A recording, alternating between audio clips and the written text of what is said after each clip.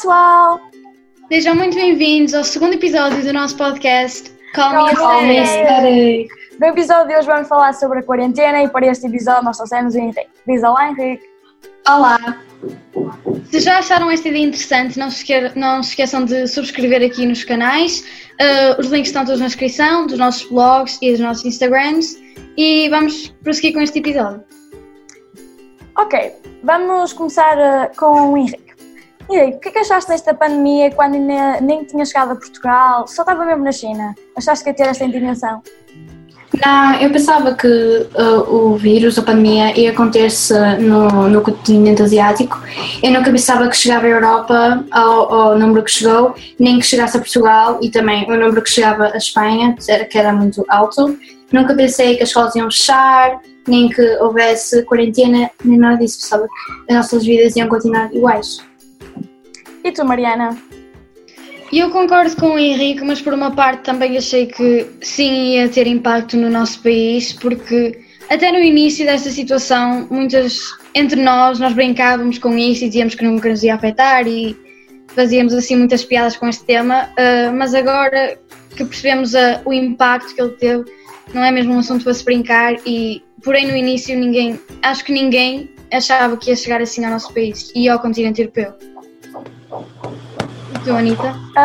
Eu também acho mesmo, achei que o vírus ia se conter ali na China, que nunca ia chegar cá, que nunca ia ter esta dimensão, que o estado de emergência para mim nunca esteve nas minhas ideias, muito menos o que estamos a viver agora, não sair de casa, nunca tínhamos vivido isto antes, para nós é tudo novo, para nós e para muita gente. Acho que vai ser uma aprendizagem, não é? Estar em casa não é fácil, o estudo à distância também não é fácil, tal como o teletrabalho, isso. Bem, já podemos dizer agora, quando fomos mais velhos, que passamos pela pandemia. Exato. Vai ser uma coisa boa, mas acho que nunca pensei que tivesse esta dimensão. Não. Sim. Henrique, o que é que tu tens feito nesta quarentena para não ficares aborrecido e para ter sempre coisas para fazer? Honestamente, no início da quarentena, como eu pensava que tudo ia reabrir no dia 13 de Abril, e eu não fiz muito, não era nada produtivo, acordava tarde e não fazia quase nada, nem estudei nem nada, mas quando começou o estado de emergência, eu comecei a brincar tipo jogos com a minha família, joguei mais videojogos para me entreter e obviamente tínhamos também a telescola e é isso que eu basicamente fiz. Sim. E tu, Mariana, o que é que tens feito aqui pela quarentena? É quase igual ao Henrique. No início quase não fazia nada, porque também achava que ia voltar ao normal muito rapidamente, ia voltar a abrir as escolas e ia voltar tudo ao normal. Mas agora com toda esta coisa das aulas online e das videoconferências, por acaso temos feito isso todos juntos, mas temos trabalhado muito e temos feito todos os trabalhos e tenho descoberto coisas novas e aprendido coisas novas, porque acho que enquanto estamos em casa temos sempre oportunidades para aprender coisas novas e acho que é uma boa oportunidade. E tu? Tal e qual como vocês, no início não era nada produtiva, acordava super tarde, porque esta ideia de estarmos a viver a telescola, a escola mesmo, assim, durante muito tempo, ainda não estava dentro de mim. Eu achava que isto era uma coisa assim temporária, que ia abrir, que não íamos ter assim muito caso, ia ser uma coisa rápida, até que a situação foi agravando, veio o estado de emergência e eu comecei a perceber que eu tinha que pôr uma rotina, uns horários em mim, porque não é saudável acordar super tarde e logo quase almoçar a seguir. Eu acho que isso não é a vida que nós queremos. Por isso eu comecei a acordar mais cedo, até porque começou entretanto a escola e nós temos videoconferências de manhã.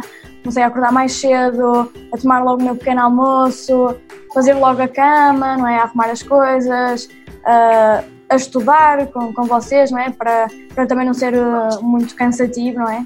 Para ser uma coisa também mais divertida, agora que temos essa possibilidade de trabalhar todos juntos, por que não fazê-lo? E basicamente é isso. Tenho dado asas à minha imaginação. Por exemplo, tenho feito uns DIYs mais engraçados com as minhas roupas, coisa que antes não tinha tempo. Temos dado asas à nossa imaginação aqui no YouTube, criámos este podcast, a Mariana criou o canal dela, estamos assim a ter mais ideias. Basicamente é isso, a quarentena dá para muita coisa se nós formos criativos, pensativos e quisermos mesmo fazer. Eu tenho uma pergunta para vocês. Vocês já alguma vez saíram de casa e se já sentiram algum medo, sentiam-se inseguros ou como é que se sentiam se já saíram de casa? Sim, posso começar eu? Sim. Eu saí de casa uma vez durante 2 meses e foi há alguns dias, e quando eu saí de casa eu tinha uma máscara e a sensação foi estranha porque eu já não tinha posto os pés na rua há tanto tempo que por acaso sentia-me inseguro. Não sei porquê, não era por causa que era inseguro, não havia nada de mal. Havia muitas pessoas que não tinham máscara, que me até surpreendeu, mas havia muitas pessoas que também tinham.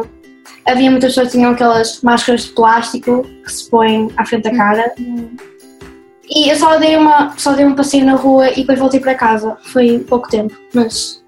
Eu também saí de casa porque fui buscar as minhas coisas à escola, tal como vocês. Os materiais que nós tínhamos deixado na escola, pois não estávamos à espera disto assim tão de repente. Sim. E depois saí também uma vez para caminhar, visto que podemos fazer isso, mas só saí 2 vezes, o resto tenho estado sempre em casa. E uma coisa que eu também tenho reparado é que as pessoas não têm usado muita máscara para sair à rua. E eu acho que isso é um bocadinho falta de consciência das pessoas. Lá por ter sido levantado o estado de emergência não significa que o vírus acabou e que nós podemos ir todos para a rua assim de um dia para o outro, basicamente. Acho que as pessoas têm que continuar com as regras, com a máscara, com todos os cuidados que tinham antes. Se calhar agora até mais, porque visto que há mais pessoas na rua, o vírus pode se espalhar mais se as pessoas não tiverem esses mesmos cuidados, não acham? Sim, claro. Não sei se também saíste, Mariana? Saí,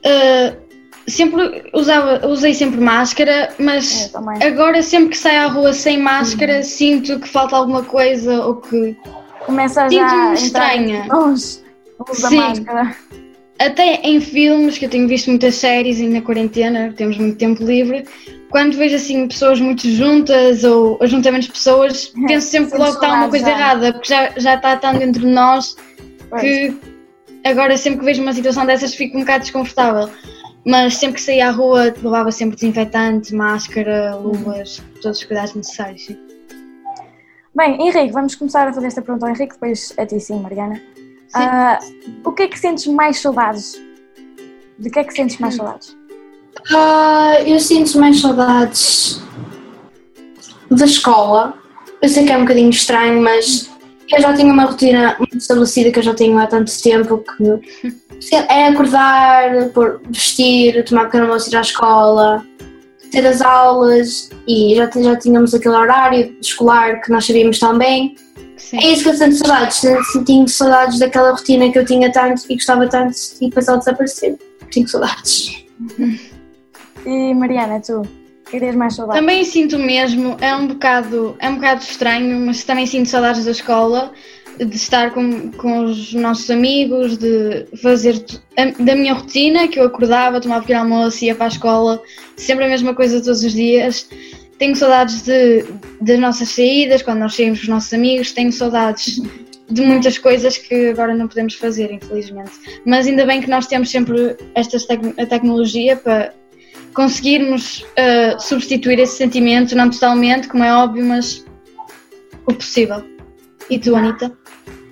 Eu sinto saudade da escola, tal como vocês, da minha rotina, porque lá está, nós estamos tão habituados àquilo que nós fazemos diariamente, que de repente, um dia para o outro, mudarmos as rotinas, ficámos um pouco desnorteados, até porque começámos a acordar mais tarde e isso não é saudável.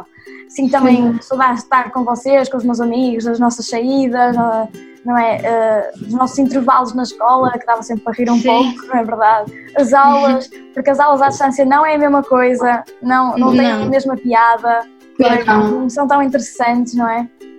Tenho também saudades de poder andar na rua livremente sem estar com aquela preocupação de distância, da máscara, poder ir realmente onde eu quiser, às horas que eu quiser, não é? ir a restaurantes, que é uma coisa que tenho super saudades. Sim. Sair de Guimarães, não é? Ir aqueles fins de semana ao Porto, passear por várias cidades de Portugal, viajar. Penso que agora todos nós no verão não vamos de férias por causa do Covid-19, não é? As nossas férias foram todas canceladas, por isso, infelizmente, viagens este ano é muito complicado e é uma coisa que eu gosto muito e que este ano não vamos poder ter. Sim. Henrique, queres nos fazer alguma pergunta?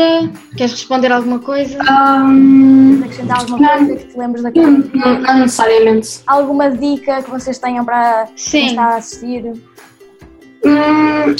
Uma dica que eu tenho é que eu já vi nas aulas online, é para sempre escreverem, se vocês receberem uma lista de coisas para fazer, por exemplo, num PDF, escrevam sempre uma folha de papel, porque na primeira semana de escola online eu não escrevi e estava muito atrabalhado e estava a fazer trabalhos um dia antes de entregar, por isso é a minha maior dica, é para escrever tudo o que tem para fazer numa folha de papel, é muito simples.